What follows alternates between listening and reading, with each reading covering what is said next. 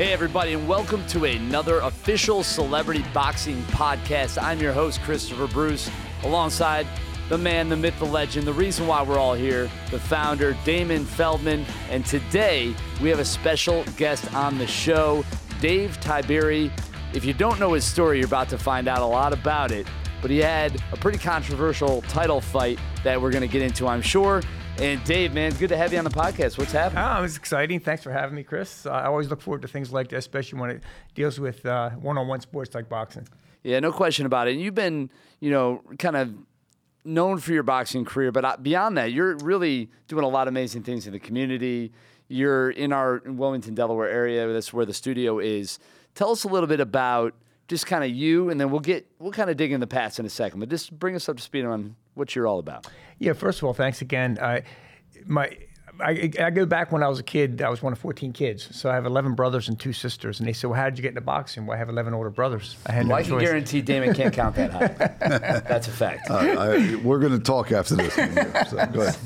Yeah, so I think growing up in a large family, you don't have much, and we had our struggles. And boxing was a great platform for me to showcase my talent and open doors for me. And I always said growing up that all the things that I never had as a child, I was going to make sure others had. And so it's in my church, I call it my ministry. It's an outreach. It allows me to go into the community and impact the community. So boxing was, again, great platform for me to go into community now.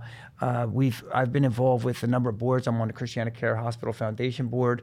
We have over 43 Boys and Girls Clubs statewide. I'm on the state board of the Boys and Girls Clubs. I say that because these organizations are having a tremendous impact in our community. Yeah. So I was a Boys and Girls Club kid, so I knew what it did for me. So I always try to put my feet in other people's shoes. But I could go on and on. I'm on Easter Seals Advisory Board, meeting those in need in the Easter Seals community. And when you get out there, it's so addictive when you start helping people and see how appreciative they really are. Yeah. And again, I put myself in that seat, and I'm always remembering what it did for me when somebody stepped up and was willing to help. Right. And so boxing was that gateway. It gave me an opportunity to have exposure. And I said, well, I'm going to be doing it for God's glory, not my glory. So yeah, well, just be careful when you're putting on other people's shoes. They're not still wearing them.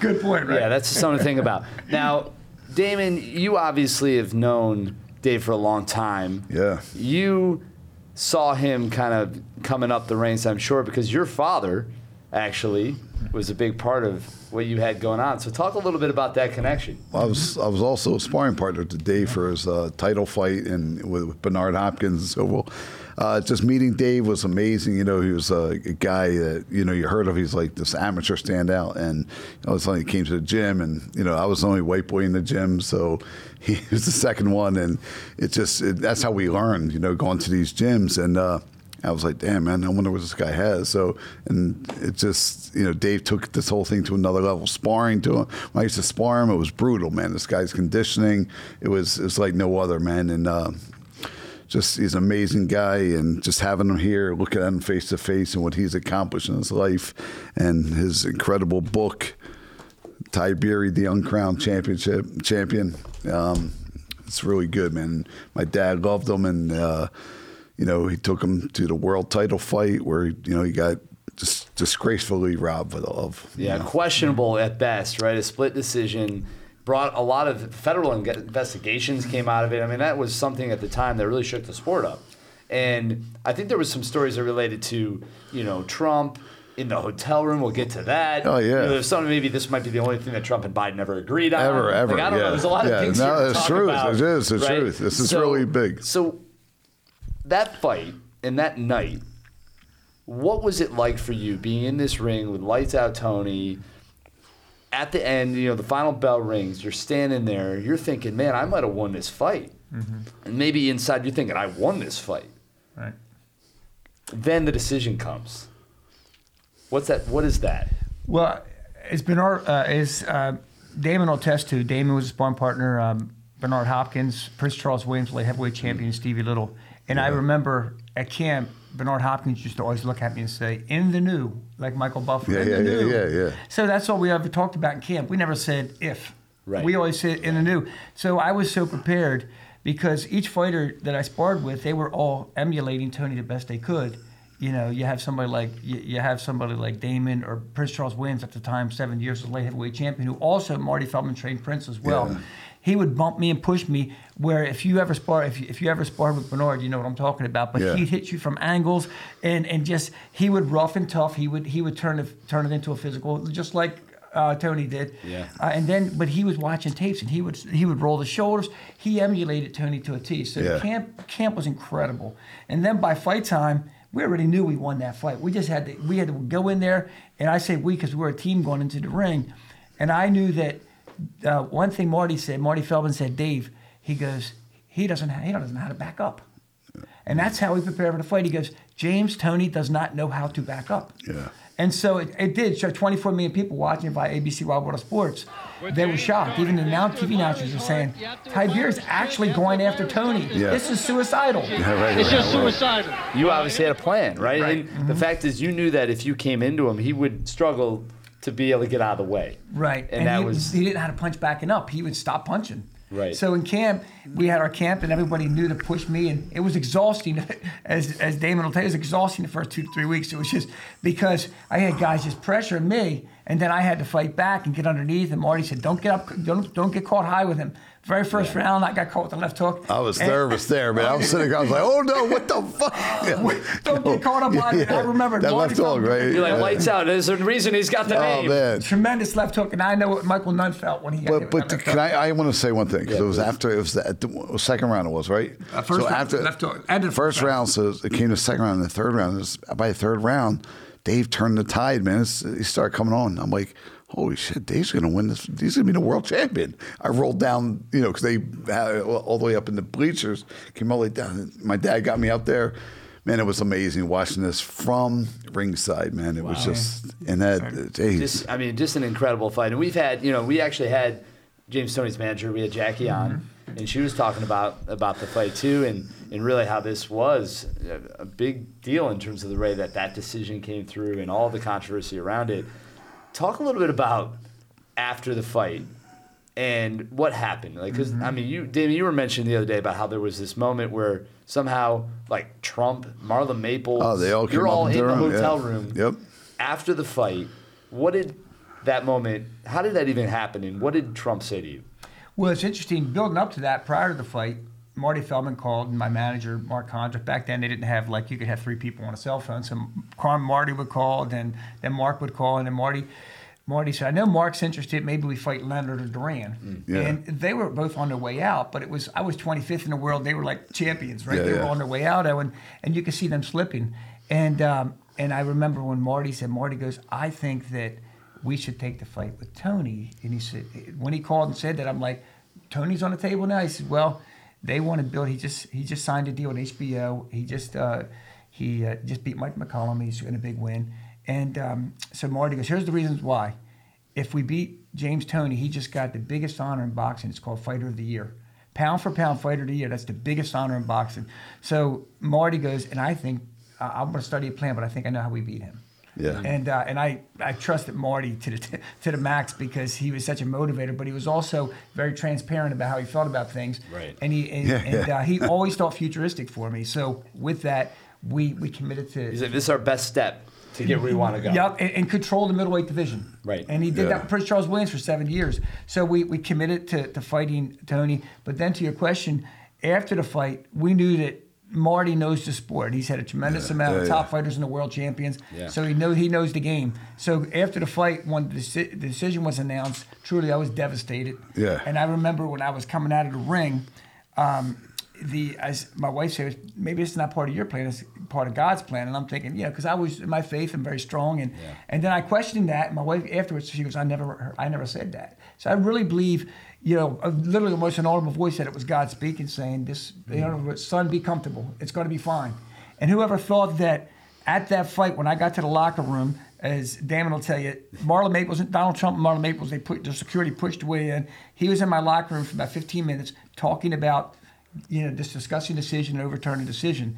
Fortunately, at ringside, there was Thomas Hearns, 24 million people watching, if I tell ABC Wild World of Sports, and there was Bob Guccione. There was a lot of people at ringside, and that really helped, I think, ignite this. not realizing that one of the most powerful people in the world was watching the fight at the time for me was U.S. Senator Bill Roth from Delaware. Right. U.S. Senator Bill Roth was a senator that the only one that could investigate the fight. He's from Delaware, but he was also head of the subcommittee on investigations, which is the only body. They messed with the wrong person, man. Wow. He messed with the wrong person. No, so this was going to get looked into. Yes. Yeah. And so within days, I was the very next day, I stuck around for the media. And it's very interesting. A lot of people don't know the whole story.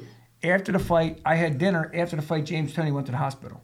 So that's a big difference on. They said he was overpowering me with punches. I'm like, I'll tell you, I feel pretty good. Look at him. yeah. Well, You see the other guy. I just had dinner. But one thing is, look, man, I'm a fight guy. Dave Tiberi is a fight guy. When they start saying, "Oh, well, maybe he was weak," this and that, look, Dave Tiberi beat his ass. And honestly, like it would see that's from people that don't know boxing, don't know. Oh, this happened. We saw Dave Tiberi train, especially when he was in the Poconos running where you can't even breathe and sparring. I saw him spar 10, 12 rounds with Bernard Hopkins, Steve Little. You're talking, and Prince Charles Williams. That's no better sparring. Yeah. Dave Tiberi was totally robbed, but what he's become is just amazing anyway. So, Yeah, I mean, you took it on the chin like you did that night very well. You've been able to kind of put perspective behind it and use it to kind of build towards what you're doing today, right?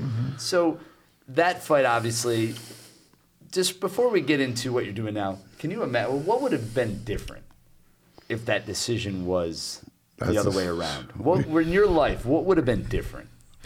I look back recently, 6 months ago, almost 6 months ago, I was inducted into the Atlantic City Boxing Hall of Fame. And I had a friend of mine call me and say, "You know what's weird about that, Dave, is it was Atlantic City where all this controversy started." Yeah. And so do you feel like, some of the media asked me that too, do you feel like this is justification now saying, look, they're admitting a wrong?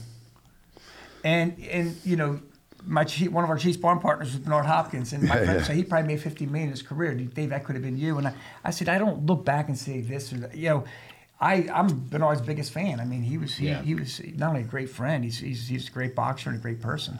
And but I looked at the fight, how it came together. I would have not been able to help. I've received fan mail from boxers from England, Ireland, not only Africa. I mean, these individuals are sending me letters after my fight saying, "Hey, I'm not getting opportunities." Right. Because it's being promoted by a handful of promoters that are controlling the sport. Right. So I looked at this and said, you know what? Maybe I was the vehicle for them to be able to. Didn't understand it at the time, but you asked the question earlier, I think it's key. But Senator Biden stepped up. You know, Trump, and I ever thought this 30 years later, we're still talking about the same names. You know? Amazing. That's great. That's the only time they ever got along or agreed on something is Joe Biden and Donald Trump. Yeah. That's a good trivia question. But, it is. Very good. And then, Senator John McCain, Senator J.C. Watts. But what was really sad, Chris, is when I was on, and Damon knows the story, when I was on the Senate, before I went on the Senate floor, the Subcommittee on Investigations interviewed me. And I remember Dan Renzel came over to me and he sat with me. He said, "Dave, this is really sad." He said, "Because you're the only one." He said, "We've interviewed so many fighters that are illiterate." And he said, "You're helping us read these depositions and helping us through this process of understanding the language of boxing. Right. And so many fighters can't do that. Now we see why they preyed on these fighters." Right. And I said, it's a shame, but it's so true. And I've been in camp with a lot of the same fighters you're talking about. And it's so sad. And I think that was the biggest impact when one of the fighters stepped on the Senate floor that was illiterate. And he said, "No, I just signed whatever he told me to."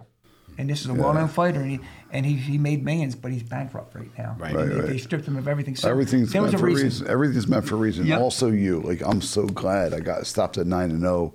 I'm able to see my children have good talks. You know, you're speaking incredibly well. You had way more fights than me, and honestly, man, everything's meant for a reason. And now your future, you have a lot going on.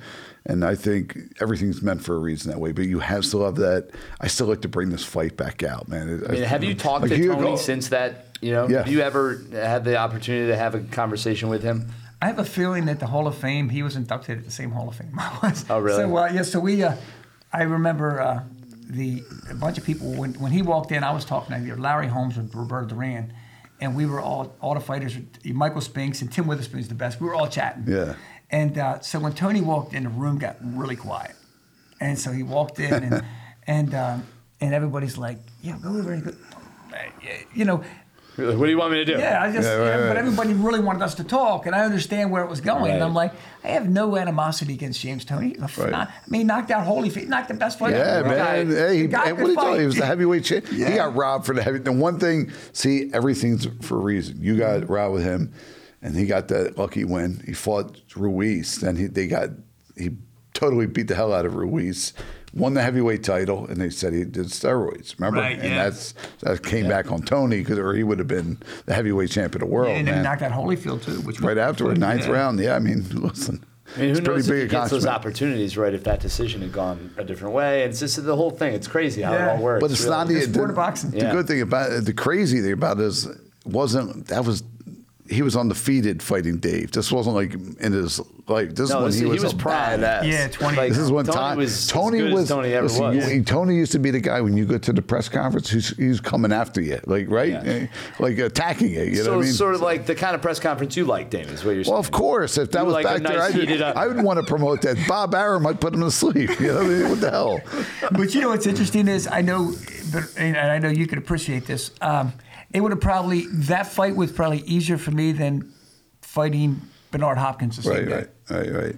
Oh, without that, Hopkins was sharp. It was just, it's crazy. You rest of your life. I mean, if you won, you don't know what would have happened, but also you have this dignity. It's just amazing where this fight happened. You know what I mean? Like beating, everybody's mind. And what did it do for the sport? I mean, because obviously after those investigations, it definitely changed the sport in a lot of ways. So talk a little bit about that impact, because that in itself is something. So I'd say because the only fighter which at the time was devastating to me, the only fighter stepped up, but I was so happy for him was, and I was happy because it made an impact, was Evander Holyfield. We tried to get George Foreman and a lot of the other fighters to say, go on a Senate floor with us because boxing needs to be cleaned up. And Holyfield was, at the time of the Olympics, and he stood up and he said, we need some rules. We need to straighten out the sport because every state does not have a commission. So they were trying to figure out how to improve the sport. So Holyfield said, the biggest thing is the safety of fighters. But from that, 10 years later, from that fight, 10 years later, it launched from that fight into a full-fledged investigation into the sport of boxing, and they exposed a lot of darkness in the sport, and it led to the first ever 10 years later President Clinton signing the Ali bill. Right. Which is like I remember the media when I was doing something on Sports Illustrated, they were saying, "Well, why are you upset? They're not calling it the Tiberi bill." I said, "Not at all. Ali's the greatest fighter. Why? I mean, if I could get the fact that I'm tied to Ali that way, because I'm a big fan of Ali. Of course, I got at the end of his career, end of his life, I got to be good friends with Joe Frazier, and I remember Joe Frazier."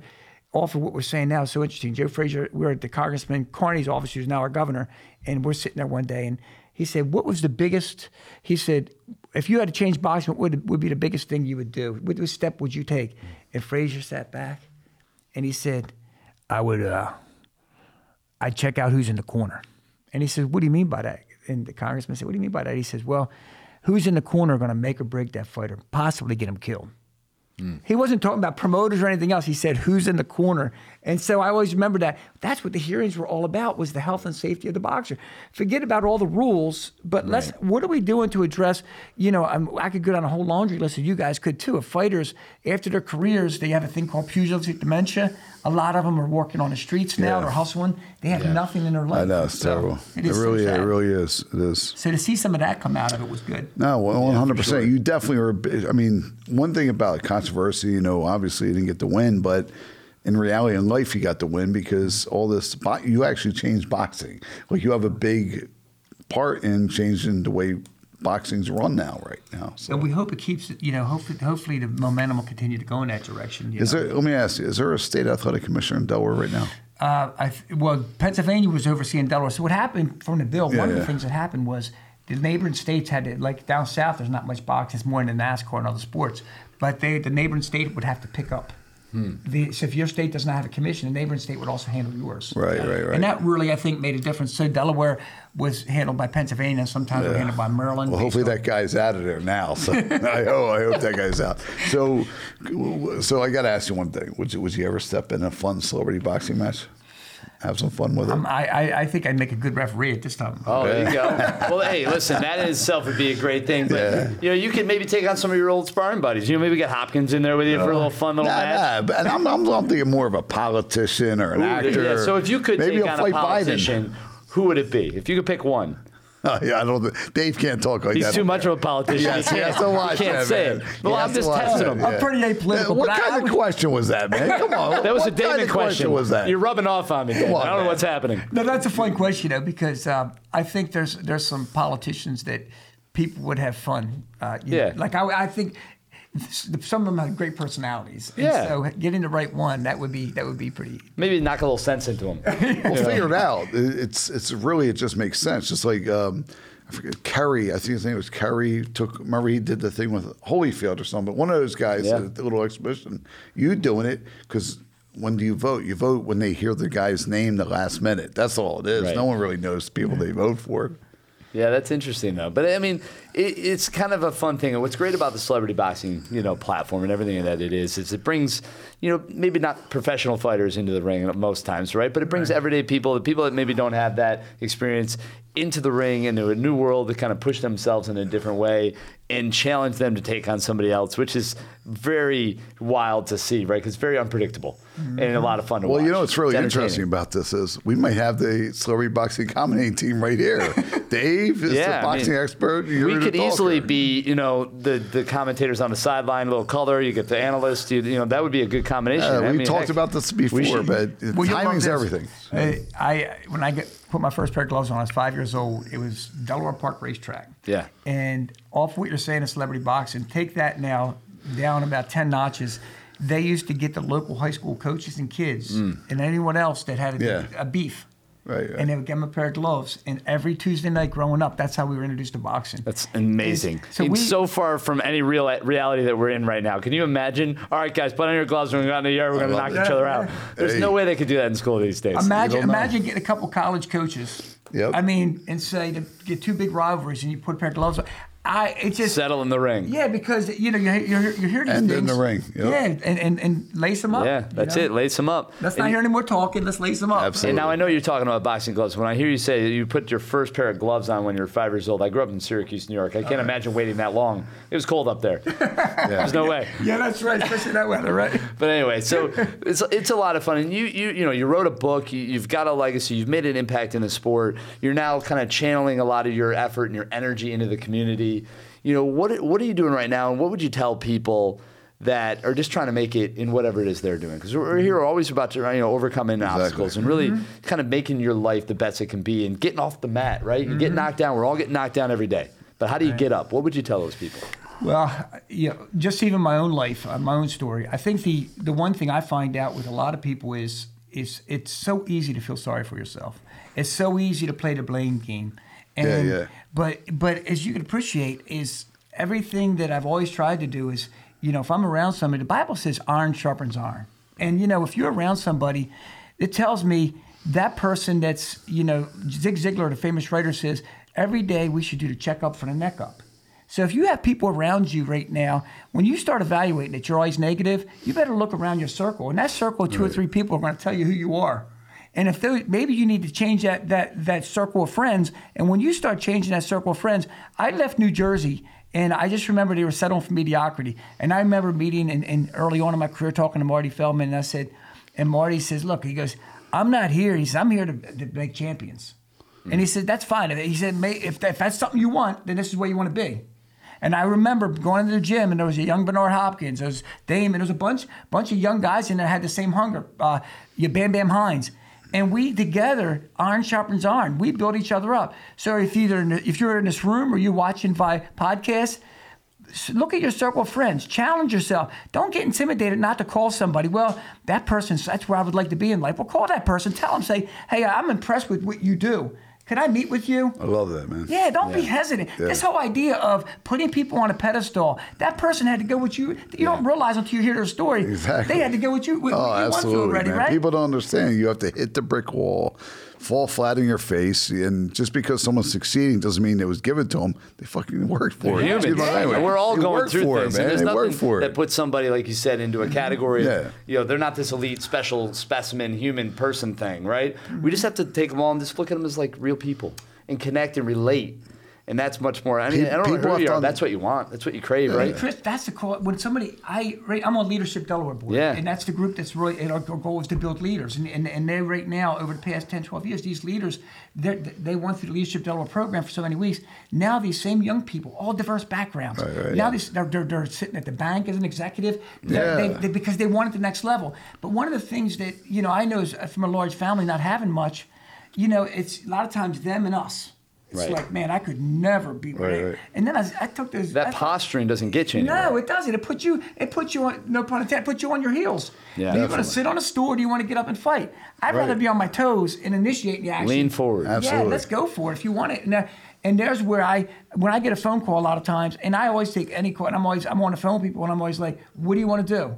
And they'll say, I'd love to own my own business. Well, what do you like to do? Sure. Yeah. All right. Well, why don't we do this? Let's first of all find out who's really good in that business.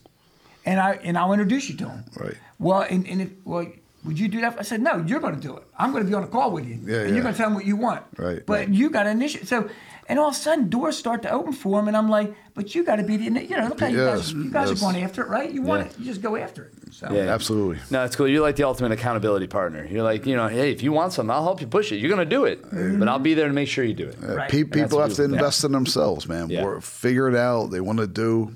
Cost money, whatever they got to do to get there. You got to do what you have to do, but do it right. No question about it. And it's fun, guys. Like right now, like with this interview, it's not by accident somebody's watching this right now and listening to us. And so, I see this all the time. Like right now, poverty's high. They said things that are going on in our communities, and then right now we see in boxing, for example, my brother Nick does international matchmaking, professional international, and Nick said, Dave, I'm getting young people coming from Ukraine, Africa, and these other countries. They're hungrier than our American kids. Yeah. And I'm like, so when I talk to these kids, these local gyms, I always say to them, how bad do you want it? I want it so bad. Well, tell me what you're doing. Yeah, exactly. Yeah. That's good. You don't have to tell. You tell me what you're doing. A lot of people say they want a lot of things, right? But they're not really willing to show up and do the work. So it really comes down to put the time into it. Yeah. Everybody wants it handed to them. It's easy to say it. Yeah. Right. And it sounds good. Right. Of course, I want all these things, but do you? Right. And that's really, I think, it's proven over time how much you really want something. Yeah. So I want to ask everybody. Yeah. So how's everybody? How's that? They get the book? You're on Amazon. Yeah. So we're on Amazon, or they could get a hold of me directly in personalized signature. They could get a hold of me. My personal email, my company at dtiberi at erpsafety.com. So Amazon mostly has been selling it. So I usually, but if they come directly to me, dtiberi at erpsafety.com. Well, this is like the real Rocky story here. It really is. And so basically, look at these abs. We're going to do a movie. That's why I like looking at it. That's TNT, man. That's Dave TNT Tiberi. That's this guy right here. Look in the lower right-hand corner or left-hand corner. You see Tony's face. You know what happened. Look at the difference. I don't know. Who do you think won that fight? I don't know. That's a great You could ask picture, Tony, though. and I think if he'd probably be honest with you, he'd tell you maybe the same thing. But like you said, you went to dinner, he went to the hospital. That's all I know. Yeah. Simple as that. But you know what's fun? What's fun about being involved with writing the book is the people that you get to talk to, the people you get to meet, and so because everybody also has to sign off on a lot of if you're using their name and likeness and so on. And we had 1,000, that one person, and we had to turn it around because of the Senate hearings at the time, 6 or 7 months to turn the book around. Yeah. So it was fun, especially when you're dealing with the stature of people like Biden and Trump, and lawyers that want to look at things. And so it was an interesting experience. But that was another thing. If you said to 10-year-old Dave Tiberi, 12-year-old Dave Tiberi, would you be involved writing a book? Yeah. God's got a great sense of humor. It happens. Yeah. It all happens for a reason. And even you, like, I know you always took a stab at politics. Did you ever think about running for governor or anything like that? It's interesting. I have a real passion for politics, but I really believe I really believe the opportunity for me is what I'm doing now. I'm getting more done politically by being a community servant, a community outreach person than I think I ever could from being a D or an R. When I'm in the community right now, I work hand in hand with Donate Delaware, for example, an organization we started during the pandemic. We gave over We have given over 3 million supplies to awesome stuff. all the community, Delaware, Pennsylvania, Jersey. We gave masks, gloves, hand sanitizer. Recently, we shipped 22 box trucks of medical supplies, mostly medical supplies, to the Ukraine that were donated by our Lions clubs, our Rotary clubs. And so that was all part of bringing the communities. We have I was able to work with friends. We recruited 4,000 volunteers. Our biggest sponsors now for our program is Bank of America, J.P. Morgan. And I give them a shout out because these organizations, every time I ask them, they step up and they make sure supplies that are needed. First of all, for the Delaware and surrounding communities. Yeah. But then we Jackson, Mississippi is a minority community. And the way they treat the people in Jackson, Mississippi, with the water supplies are contaminated. Yeah, so we shipped a tractor trailer load of supplies, water. The local artesian water donated bottles of water. We were able to get a box truck, and then with all the things going on in Florida now, we've been able to step in. So there's a lot of good things that I think that if I did hold a position in office, people get immediately. You have to pick one side or another. There's a lot of red tape. There's a tremendous amount of red tape. And when you're able, you're able to have the flexibility to take action. Yeah. You see something, you want to fix it, you do it. So why don't you start? You should start your own the Delaware Athletic Boxing Commission or Athletic Commission here. I think you start bringing like arena football here, maybe some big celebrity fights or even pro boxing. Mm-hmm. Even just start maybe a arena football team. I mean, there's so many things you could do in Delaware. I think you're the guy who should take this over, really. Well, Delaware too, and I'm sure you both know this. Delaware is the incorporation mecca of the world. Delaware is probably the wealthiest state in the nation. Yeah. I mean, we have all the big corporations. I'm moving down here then. No, but we're the lowest in taxes. Yeah. We don't have we tax-free shopping. All the things that you look for to want to come to Delaware. Yeah. And then the good news is, if you want to go to Philly, we're there. 30 minutes. With location, they talk about location. There's nowhere else that you're 2 hours to New York, 2 hours to D.C., hour to Bronx, 40 minutes to Philly, Baltimore. an hour to Baltimore. Yeah. You got mountains, you got beaches, you got however many international airports within striking distance. There's literally nowhere that's more centered to this many people. Yep. The population. You even have the President of the United States lives here. That's a little crazy. Absolutely. And TNT Dave Tiberi, man. Yeah, that's it. I mean, that's Delaware's one of those places that you do have the ability and the access to people of all walks of life. You can get things done. It's a good place to do that.